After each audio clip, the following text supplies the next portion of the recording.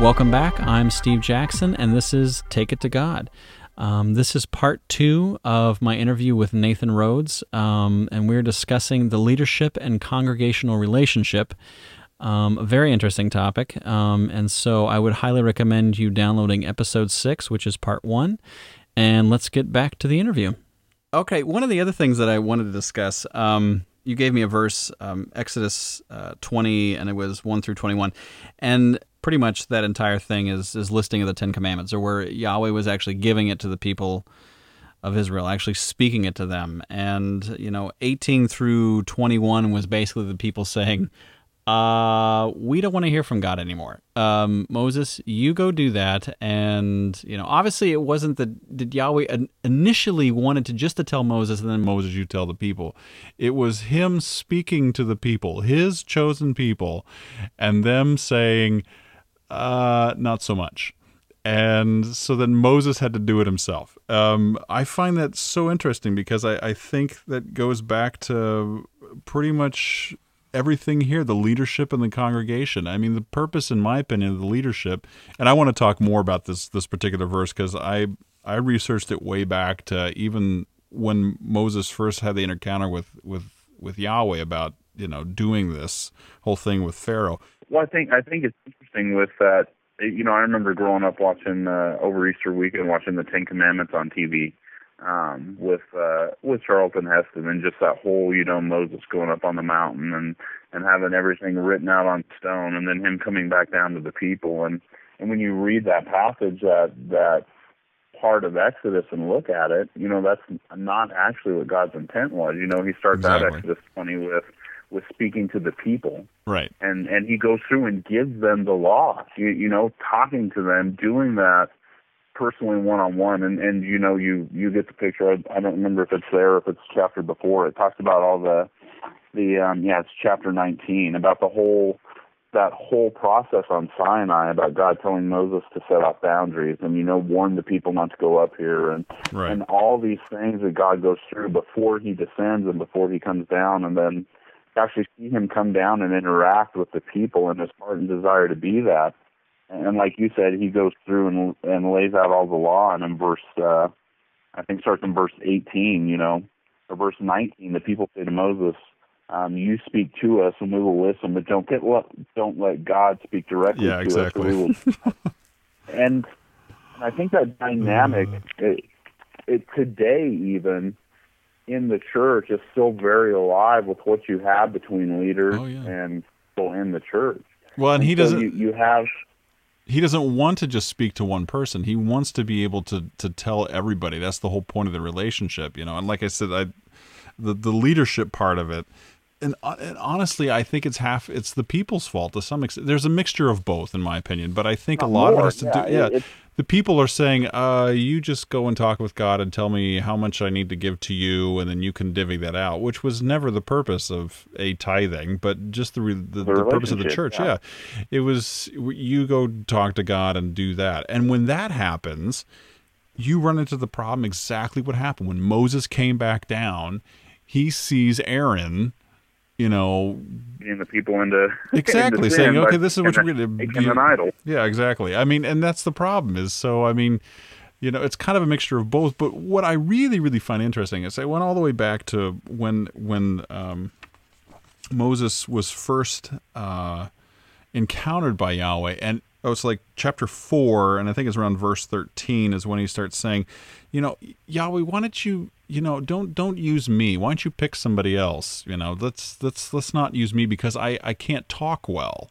He's like, I'm very slow. I stutter. I can't do all these things. I'm not the person to talk with Pharaoh. And he's basically like, well, didn't I create the people who are dumb and deaf, and can I do whatever I want to with whomever I choose? I mean, if I want to choose you, then I can make you say what you need to say.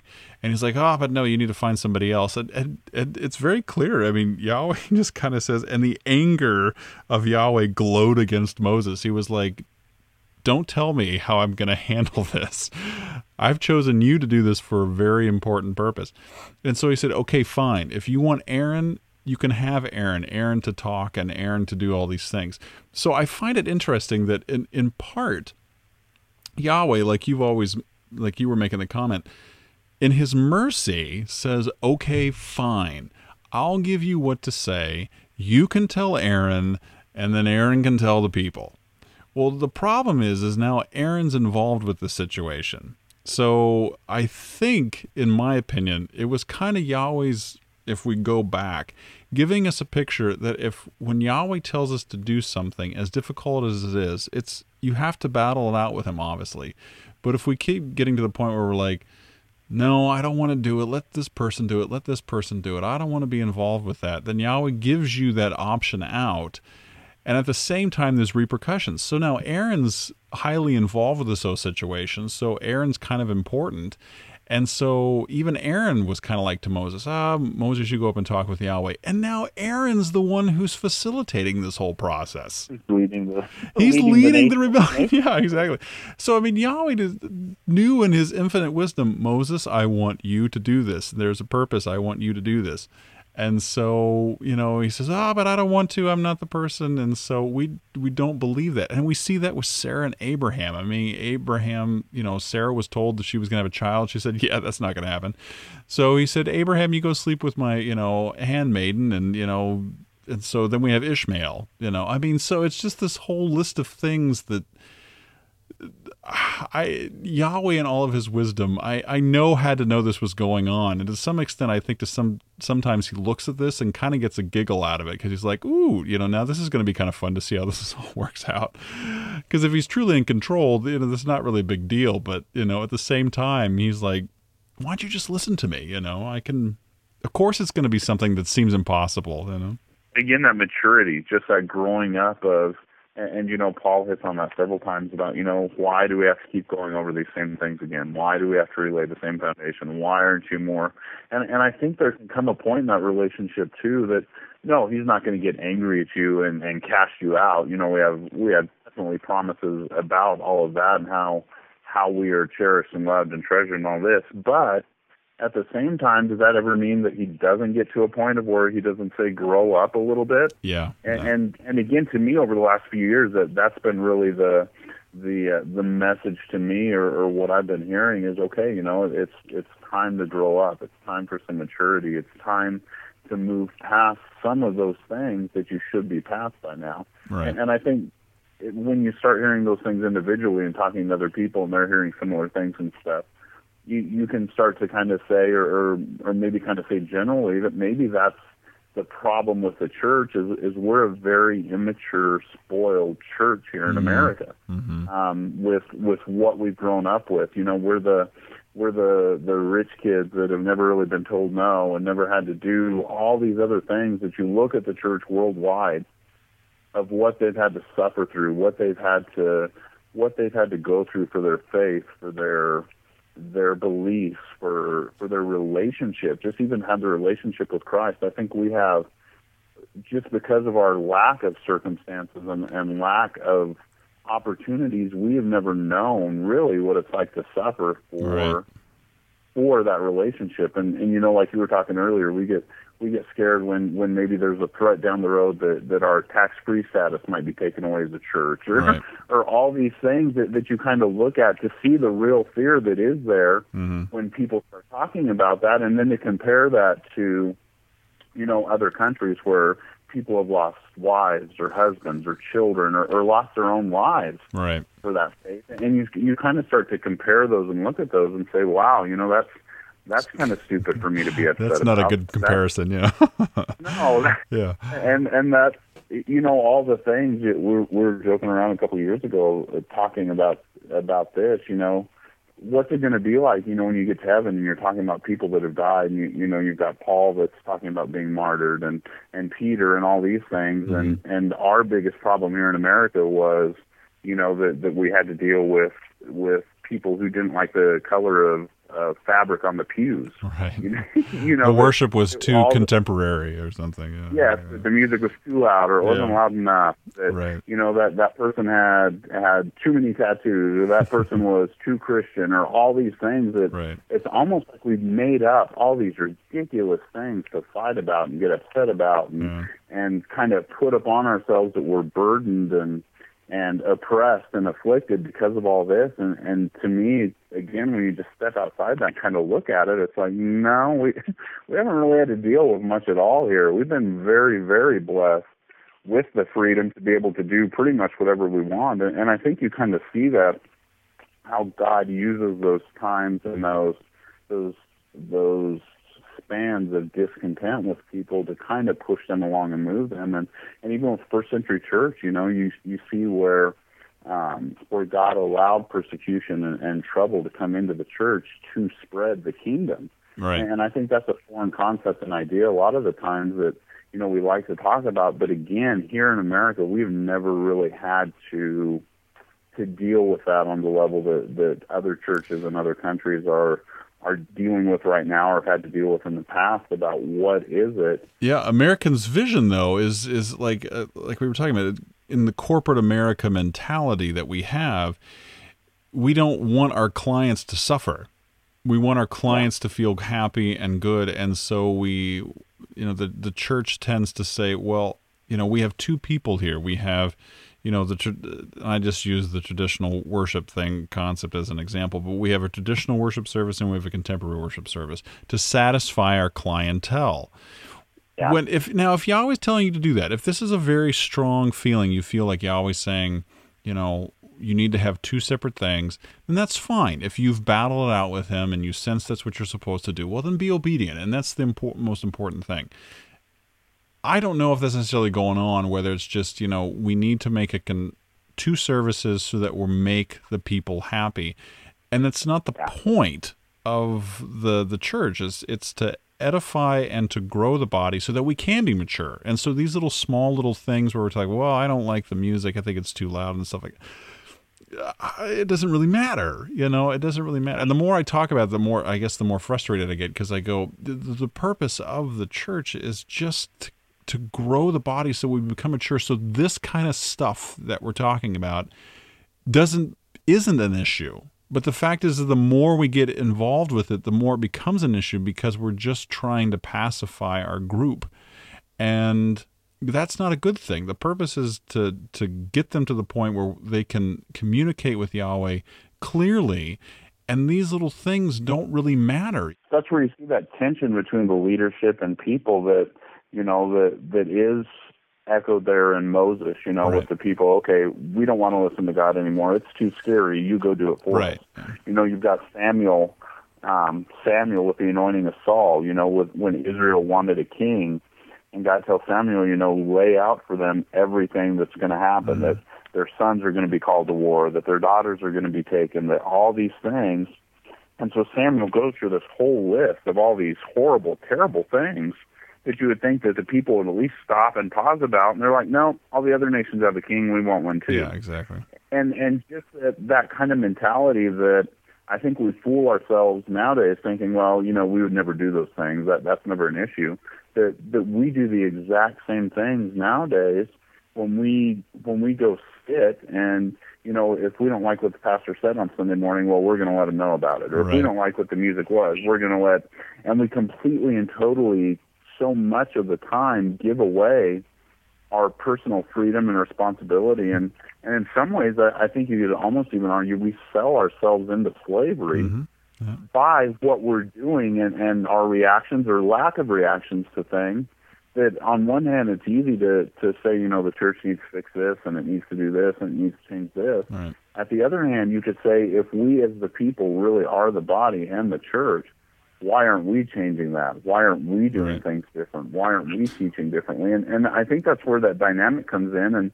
And I think you see that, I heard somebody talking about it and using the example of a pendulum, that, it kind of swings one way, and when it gets too far one way, it has to swing back the other. Right.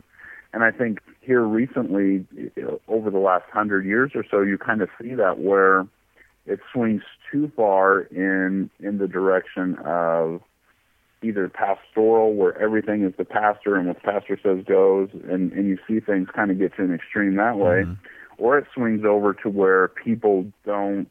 I mean, there's clear authority structure in the Bible, and I don't think anybody would argue against that or what that is, but the function of authority and how that works and what the purpose of that is and how that fits its way into the body, I think maybe has gotten out of balance a little bit from what it was supposed to be. And again, until that is balanced, until we're able to do and understand and see that a little more clearly about what that is and how that functions, you're not in a leadership position to lord it over people. You're not in a leadership position because you're an amazing person. Mm-hmm. You're not in leadership because of any of those things, even though you may have giftings and abilities and all these things go along with that. Your responsibility as a leader is to help people along. It's not to hold them in or again, kind of that sheep herding mentality like you were using earlier. It's not to say, okay, everybody get in the corral and shut the gate and make sure nobody gets away. Right.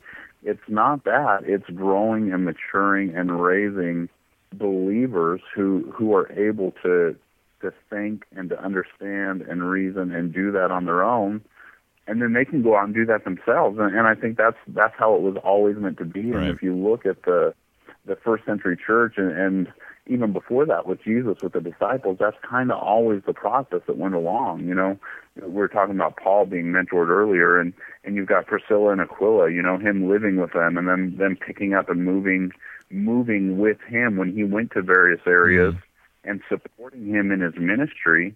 And you've got, there's another passage in Acts that talks about them pulling Apollos aside and teaching him more clearly about the gospel and what it is. Mm-hmm. And I think it's that idea and that relationship of being able to have interactions, being able to ask questions, not just of the church in general, but of leadership in particular.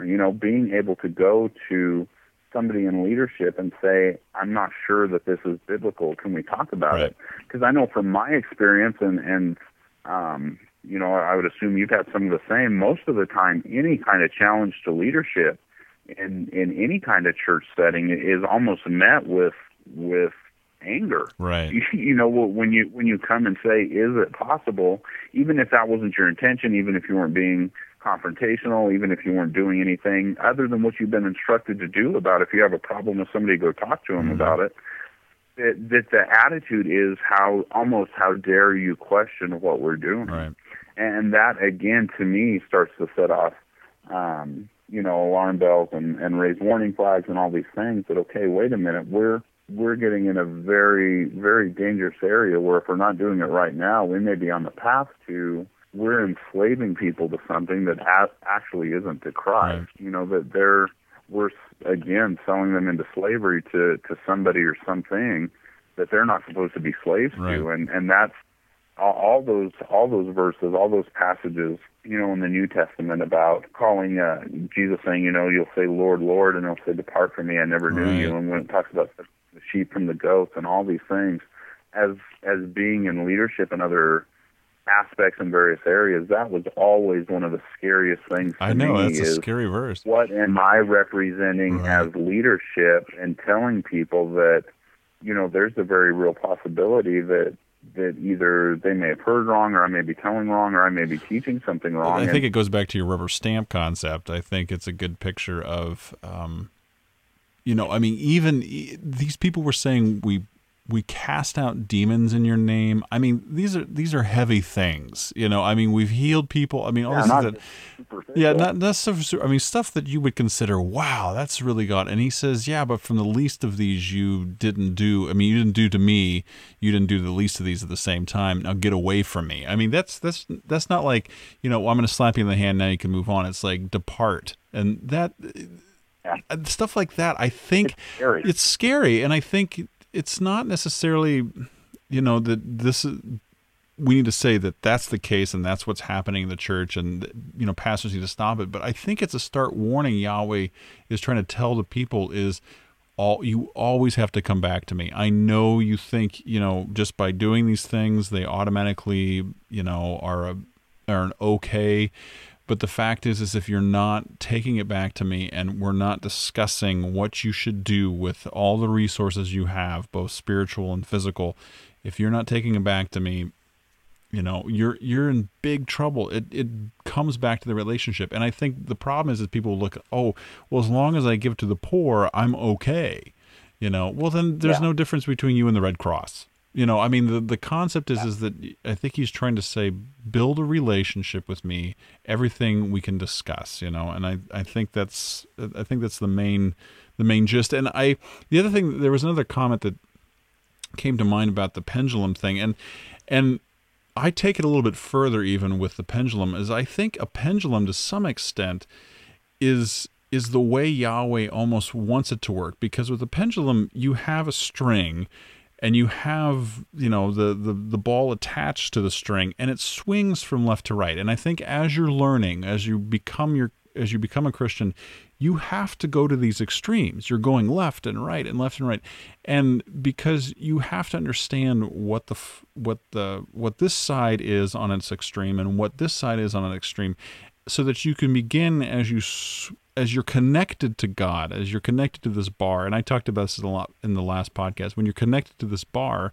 which would be Yahweh or God, if you're attached to it, you're going to start coming to a place of balance. It's going to stop at some point in time.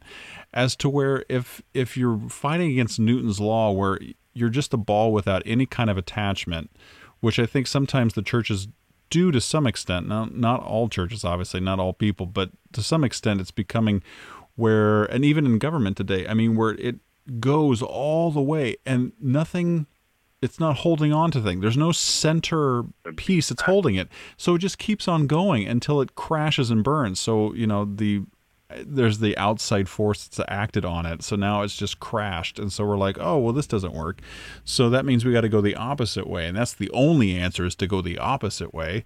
So you go the opposite way and you don't stop, because there's no Yahweh trying to balance you out. And I think with, even with our government to some extent, I think we've given so much power to our leaders. And this kind of works on two levels, both in the church and I think in the government, at least our government to some extent.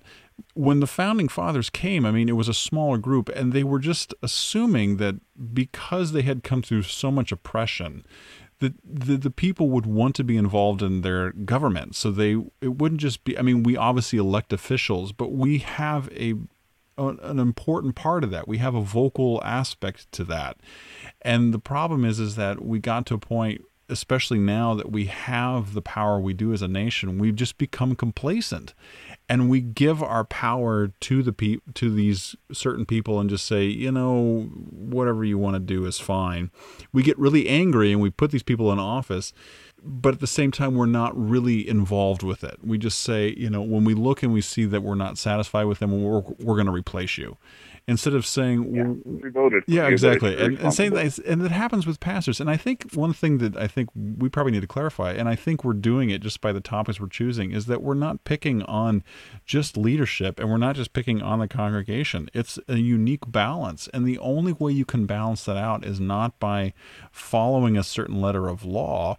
It's about always taking your relationship back to Yahweh. And as I've always said, a church should be born and birthed only because I worship Yahweh, you worship Yahweh, we both feel like we're supposed to be together, and I feel you're supposed to take charge of this part, and I think I'm supposed to take charge of this part, and we're going to start working together.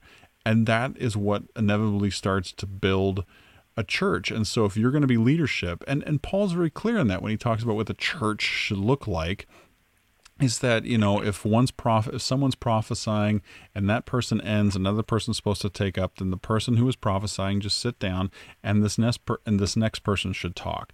So it was this consistent balance, but it wasn't that he said, okay, for 20 minutes you do this, for 10 minutes you do that, for 5 minutes you do that. He says it's going to last however long it's going to last, depending on how far the Spirit wants to take it. So just be, just be with me. We'll edify each other. We'll learn from each other. And in the greatest experiences I've had, just in a 15-minute session, I've learned more about God and how he works with just like 3 people. And it was just that I would talk, and then I feel I'm done, and this next person would talk, and they felt like they were done, and this next person, and we would just bounce off of each other, because the Spirit was just throwing things out that he had taught all of us. And now they were coming together. And in the end, I look at what we're doing right now, just you and I, not, forget if anybody's listening or not, but just you and I. This is what I consider church in the fact that, and we've been here for talking, potentially for an hour and a half, if not more. Now, if we were to do that in a normal church setting, you would have most people just kind of saying, oh gosh, do I have to do that? And I think the reason why is because it wasn't supposed to be just one person talking. So of course everybody's sitting there going, my gosh, this is going to go on forever. Nobody come pay to listen to Yeah, us exactly. talk for an hour And and a so half. the thing When is, that was to begin with. exactly. That's why it's free. That's why the podcast is free. But I mean, We're doing enough exactly. learning. But the point is that and this is the thought just came to mind, is that the reason that people are just, the reason we have to narrow it down and say, okay, we have to have 30 minutes of someone teaching us, and that's all we can do, is because inevitably the whole purpose of the church was that we each had this moment where we each talked and we each gave our opinions and felt what Yahweh was saying, and we had this group, which is why some cell groups can go on for 3 hours, but you get into this church setting and it just kind of craters. I think beyond that, what the problem to me, what I started to see, or what I started to believe the problem was, is it's not even so much that. It's a fear that we cannot deliver on what people actually need. And so we structure all these things, and it turns into a control issue. Right, yeah. So we may know that somebody needs an encounter with God, but we don't know how to do that. Right. So we're gonna have our cheeriest people out front to just make sure they're nice to them. We know that people need to have something change their lives. We don't know if we can do that, so we're going to try to have the most, cutting edge, up-to-date worship, music, lights, all of this, to where we can give that to them. And I think it becomes this trade-off of what we do is we don't actually give people what they need. We give them what we know we can deliver on. Right. And that turns into a scary, or you could almost even say sad situation, because then it again becomes what we're doing. Right. It becomes what I, as a person, how long can I keep you entertained for whatever it is, whether it's music, whether it's with a skit, whether it's with my speaking, whatever it is, it becomes what can I do to keep you here? Right. And that's not to say, again, obviously different people are gifted, and we've all been in those situations where, some people you could sit and listen to for 3 or 4 hours and not have a problem. Yeah, exactly. But the freedom to do that for the most times here in a Sunday morning service or service in general just isn't there, because you would have people that would get upset. Well, we had lunch at 12:30 and we had made these plans, and I guess, and all yeah, this, exactly. and it just and it just turns into all these things that we're supposed to have freedom in, that we're supposed to have all these opportunities and possibilities and all this.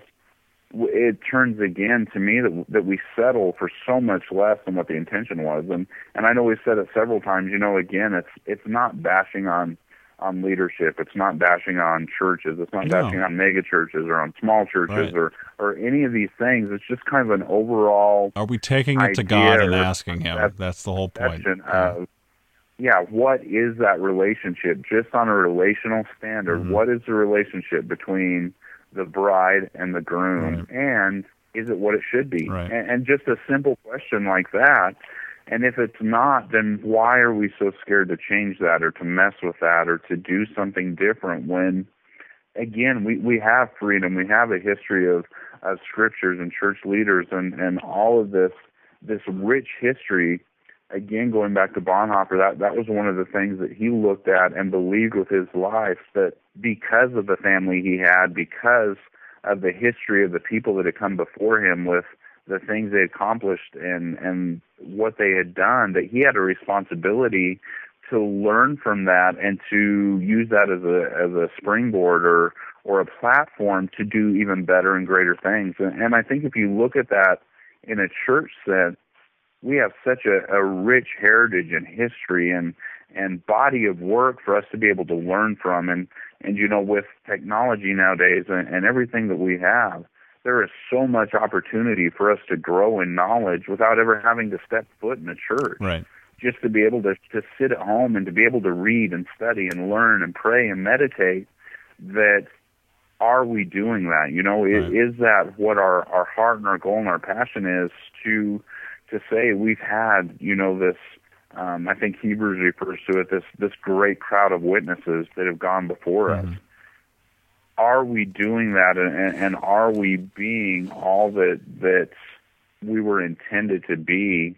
And that's, and talking to you, and I'm sure other people, that's the heart too, is, again, it's not a bitterness and anger, it's a desire that the church, not denominationally, not philosophically, not all of those things that we separate and divide with, but the church, the body of Christ and the bride of Christ, would be who and what it's intended to be. Right.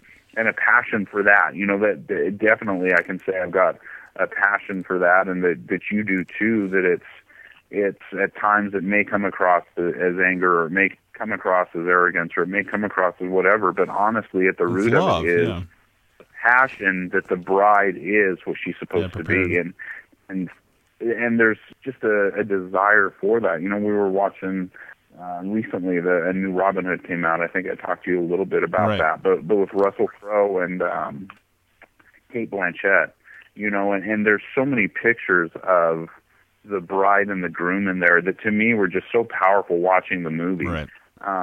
Going through it, but one of the most powerful ones was at the end, and you've got Russell Crowe as Robin Hood and Cate Blanchett as Marion, and they're riding into battle together, and just that kind of concept of what the bride is and what Christ is returning for as far as what the church is. To me, it is something that we should hold in high esteem, right, and that we should be, that we should be willing and ready to discuss it at the very least, if not to disagree or fight or anything like that, but to be able to say, no, we really do have a high opinion of the bride, because this is what we were called to be, and this is who we're going to marry. Well, and throughout the entire scriptures, I mean, anything, every time Yahweh disciplined or was angry with the church, it wasn't because he hated Israel. He didn't hate them. That was the whole point, is he was trying to draw them back.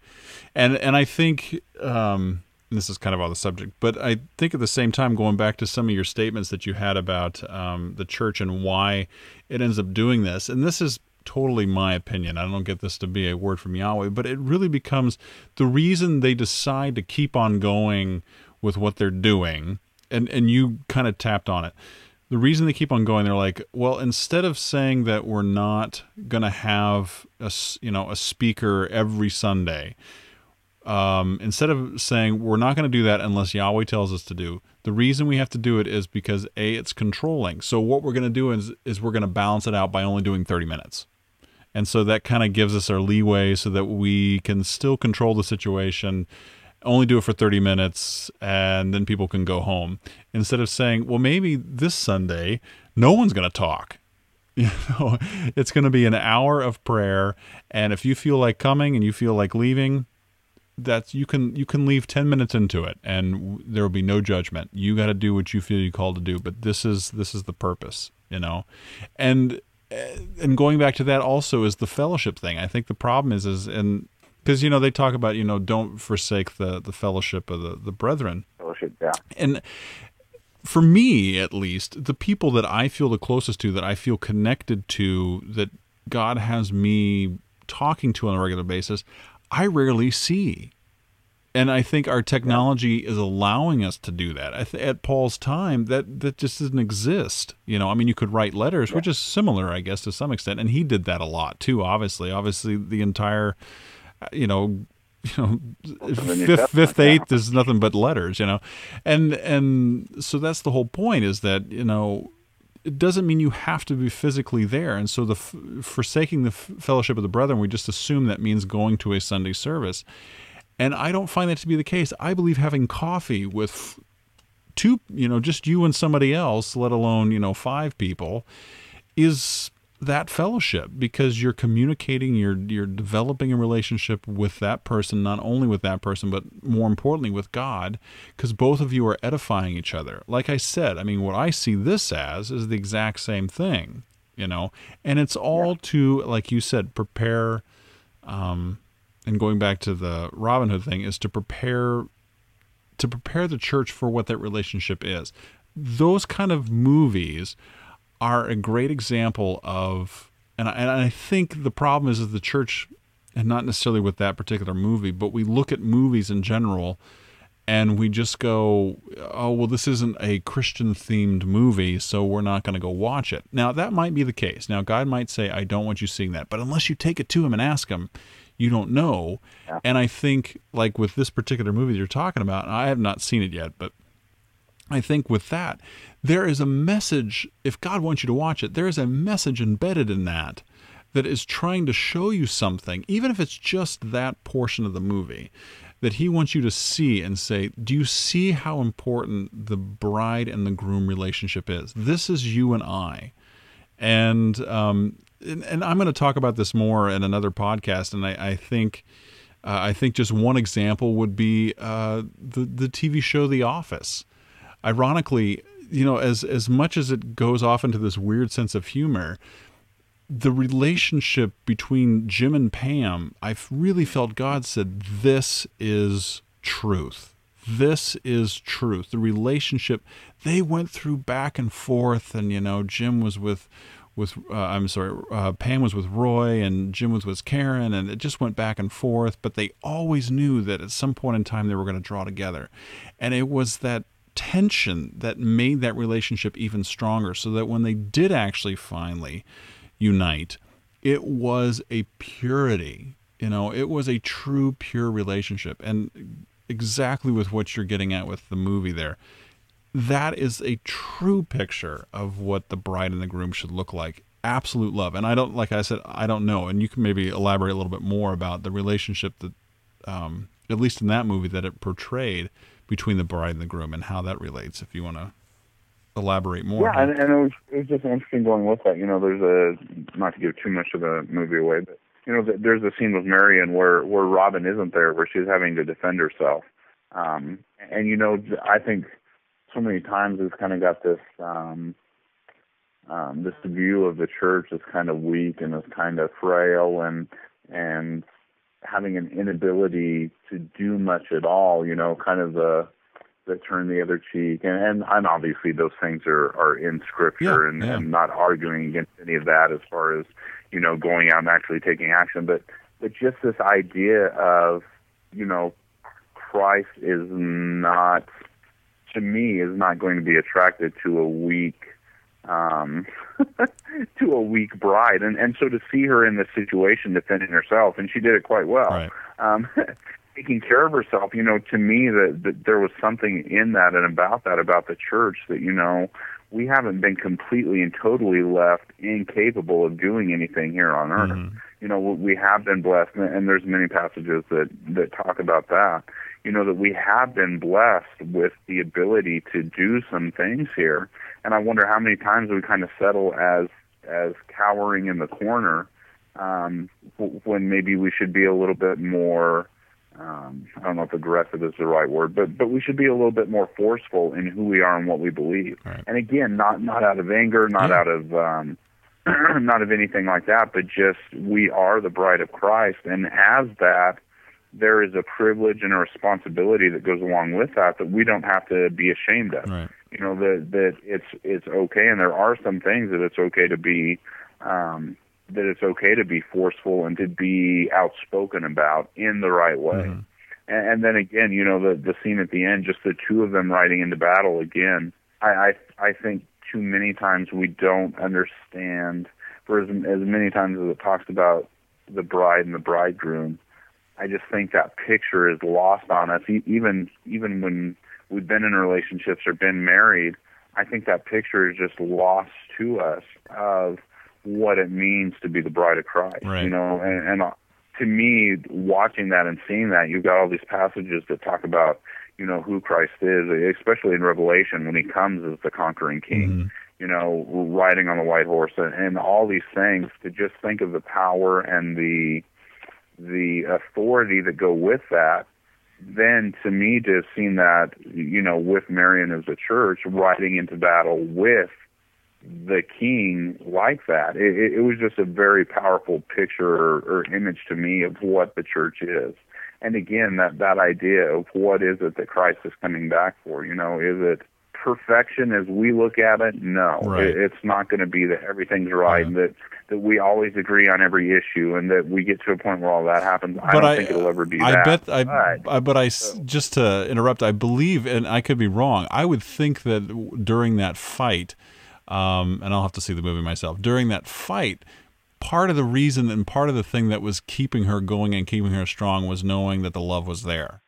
And that's why she was doing it. Yeah. Exactly. And so there was that interconnection. So it was the strength of the love that they had built. And if she didn't know him, for anybody, she would inevitably, I'm assuming, just kind of like, well, what the heck am I doing this for? But I mean, she knew him intimately. She knew him. And so she was willing to fight and be that strong person. And I think you're right. And I know you said you with hesitance, a weak bride, but I think it's less about just fighting randomly, but it was like she had known him so well that she could step out and take that step. And what's different about the human relationship versus Yahweh is that he's with us during that time. I mean, he's with us and guiding us in that process. And to some extent with her, it was the love that she had for Robin that was keeping that going. So when they rode off in the end, that was just a continuation of what they had built, so it was nothing new, to them. I'm assuming. Yeah. And I think we miss that too. With I think it's hard for us again to understand, even knowing what we do about relationships and love and everything. Just to me, I think we and I say we and me mostly at times too. Just to understand the passion and the energy and what all goes into that relationship. Of I know how I get jealous at times. Currently and in the past and other situations with, Regina while we were dating and while we've been married and stuff like that. So to take my feelings of jealousy or of, wanting to be what I need to be for my wife or love or all of that, and to understand that that's imperfect as it is, and then to translate that or try to translate that to the way Christ feels about the church and the way the church is supposed to feel about Christ. It's really it's almost hard to grasp at times what that means. Right. What that requires and what that looks like, and the force and the amount of the love and everything that goes into that relationship. Again, that it's not, I don't think Christ is coming back for an unperfect again, perfection is the way we define it. The way we look at it is totally different from where he compares it to. Yeah. And I understand that, know that, but the church as a whole, the church is one body, and what that is, to think of what he's coming back for, and then to me, whatever group you're involved in, whether you're going to a small group or whether it's it's a house church or whatever size it is, up to the mega church, whatever, is are you working to build relationship with the groom, and are you trying to do what's required to be the bride, whatever that is, and to function that in whatever body you're in, to facilitate that for whatever body you're involved in and what you're doing. That, okay, my goal is when Christ comes back, whenever that may be, is to have done my job to try to make the church into the image of Christ. To edify it, to build it up. And as much as we can to do that.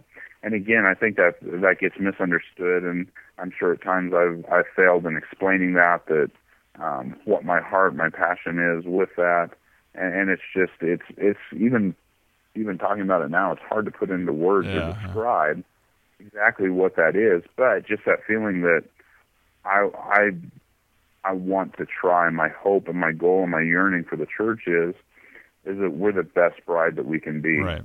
And if that means, that we do things differently, then great. If that means that we stay with things, great. Right. Whatever it is, whatever your beliefs, whatever your heart, my hope and goal is that we're working not just individually, though that's an important part of it, but corporately, that we start working together towards how can I help you become what you need to be? Because when I help you and you're helping me, and you kind of get back to that analogy of the body of that Paul was using, is okay. We start to see that, okay, it's muscles, it's tendons, it's bones, it's marrow, it's all these things that have to fit together, the nerves, the blood cells, all these things that have to fit and function and work in a specific time and specific order. And if you just stop and think of all the things that are happening, even as you're talking or listening to whatever's going on, just all the things in your body that are going on, to try to translate that to, okay, how does our church function, our church body that we're involved in, how does it function like that?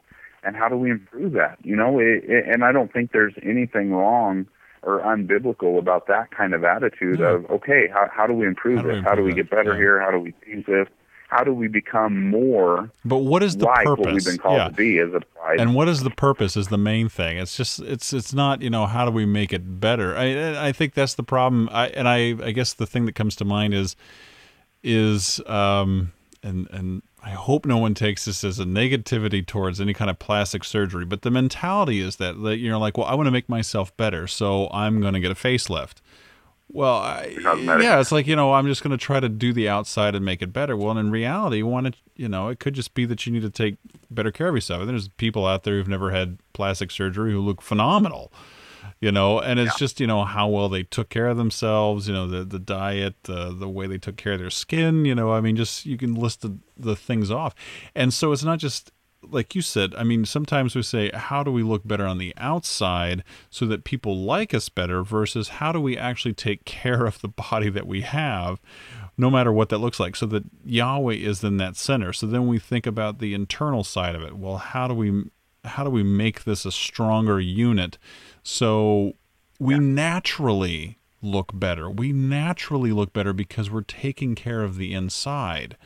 And so by edifying the body and building it up, we naturally appeal to other people because they're like, and not even just the physical realm, but just the spiritual realm too. It's just like, what is different about you?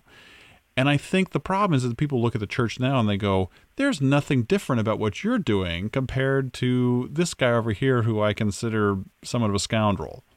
And that's not the entirety, but you see a lot of that. Yeah. Yeah. No, I think it's been very, especially again with the technology and information, it's so much of that gets so blown up now and so widely covered that there is. I think that's a very legitimate perception that's out there about who the church is, about what they are, about what their goals.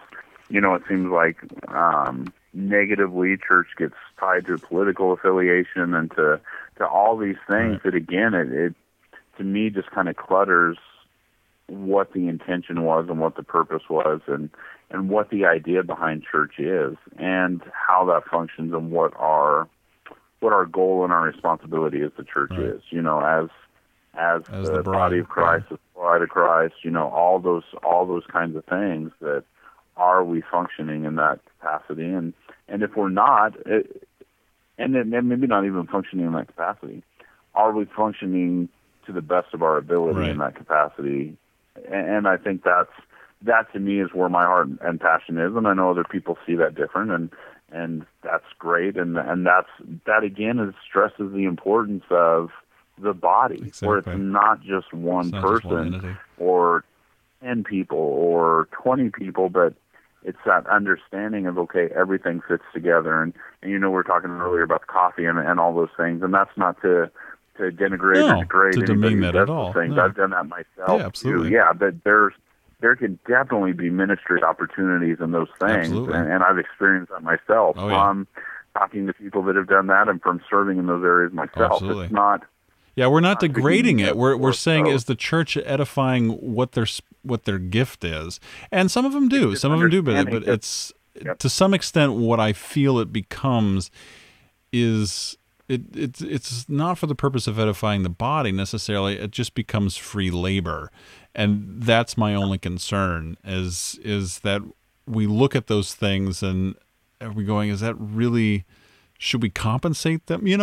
Just the general concept. And if the person, that's what I'm just getting at it. It just seems like it's more of a, we're just trying to make our church look good, and so we need you to do this work for us. Not necessarily because it's edifying or bringing up you, but for us to be better as this church. Or that we just stop discipling there. You know, exactly. we get, it's, again, the question of easiness that, well, it's easier to go teach somebody to make a pot of coffee. We know we can deliver on that than it is to teach them how to be a disciple and how to train and advise and facilitate and do these things in their own lives. So I think, again, it touches on that point that a lot of times it factors down to what's easiest. You know, what is it easier for us to do?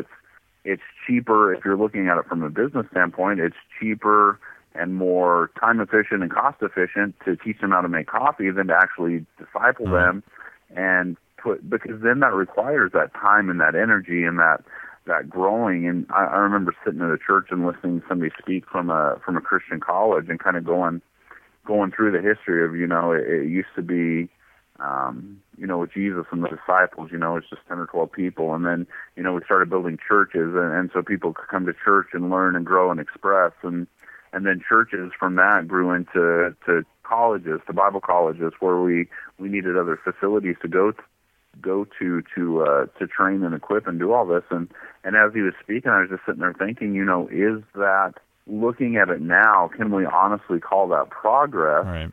That what we used to be able to do in somebody's house that didn't cost anybody anything, now, you know, 2,000 years later, you have to go spend 4 years and go in fairly considerable debt to be able to do. Right. And, you know, is that the intention, not our intention, is that the intention of the church and what it was meant to be? Right. And all these things start out great. I have no doubts about any of that, the desire and the hope was to teach and to train, and when there was needs to do this in a more efficient way. They got complacent. And it's not speaking against any of that, but I think you have to constantly reevaluate and look at things from, is this something that we need to keep, or is this something that, okay, it served its purpose, it served its time, now we need to do something else as things change, and especially nowadays, just with a wide variety of things as connected and interactive as everybody is, I think that it's even more important to be constantly reconsidering and reevaluating what are we doing and why are we doing it, and is this something that we're doing because we felt a calling and a burden to do, or is this something we're doing because it's effective and requires the least amount of energy and time to do it? And I think that's always the battle, and honestly probably a battle the church is always going to have between trying to balance those things, to do one and to not do the other. But in either way you look at it, Nathan, I think you and I would agree on this one topic, is that the whole purpose of this conversation, and especially even with our outlook on the church, is that I guarantee, and we both understand, that we either are going to say something that sounds derogatory towards pastors or congregations or churches in general, and we're just going to rip them to shreds. And that's inevitably a perception that either the enemy is going to place in their heads.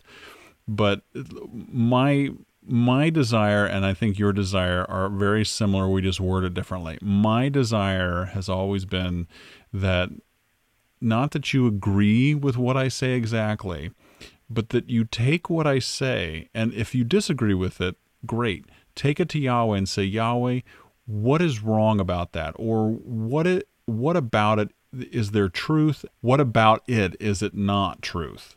And I think you're the same way. I think you say your desire is to just edify the church and make them the bride that they need to be. That doesn't mean that your way is always the correct way. It means that I hope you take what I say and take it to God and build that relationship with Him and try to decipher what is truth and what isn't truth.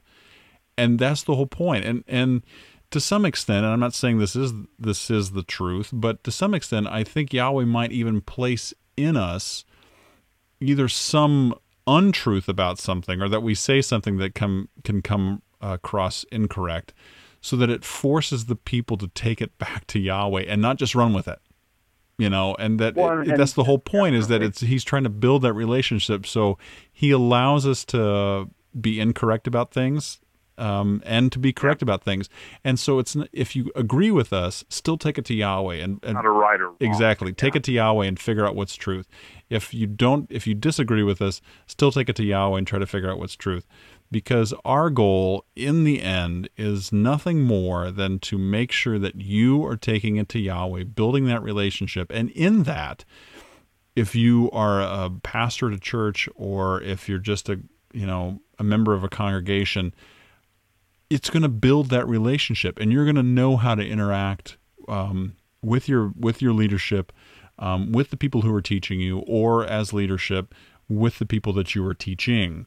And that's the whole point of this whole process. And I think, like you said, Nathan, we have the same purpose. We just word it differently. I mean, we still want to see the body grow in a closer relationship with Him, period. End of story. Whether you agree with us or not, as long as you're taking it to Him and being challenged, that's all that matters. It's out of our hands at that point. Exactly, yeah. And it's not supposed to be our control. And that's the whole point, is our purpose is to point people to Him and say, you know what you've got to do is not our problem. That is between you and God. And when you we're convinced of what we believe, and this is why we believe it, and we're passionate about it. But definitely I would agree. And as you were saying that, it reminded me of in Acts, it talks about that, about Paul and Silas, about going and preaching, and the people in the town were being, it talks about them being more diligent because they were checking up Paul. They were checking scriptures. They were doing that. Yeah. And I think that's a very important thing for anybody you listen to, whether it's your pastor, whether it's friends, whatever it is being convinced that in and of yourself that, okay, I agree with this, I don't, and this is why. Right. And because, like you said, I've worked that out, I've wrestled that out, I've found that out for myself. Right. So. Well, and and like I said, I mean, that's the problem, is that we've just given control over to leadership for that extent, and we're just like, well, you just do it, and so it's this weird back and forth. Honestly, leadership should be saying, hey, wait a second, that's not my responsibility. I'm teaching you something, but this whole being in charge of your spiritual growth, that's not, your spiritual growth is between you and God. You've got to work out your salvation with Yahweh with fear and trembling. That's not my responsibility. I'm here to teach you what I believe I need to teach you, and you got to go do that. And so that should be the leadership's responsibility. At the same time, the congregation is just giving the stuff to them, and I think to some extent Yahweh then allows things to kind of process out, and so things get messed up and you have problems, and He's looking at the congregation going, well, that's what you wanted, so I just allowed it. He gives us exactly what we want most of the time. And that's the problem, is we just you just take it. And so I think to some extent that's the thing, is that we can't possibly understand the way Yahweh thinks. He's very clear. My thoughts are not your thoughts.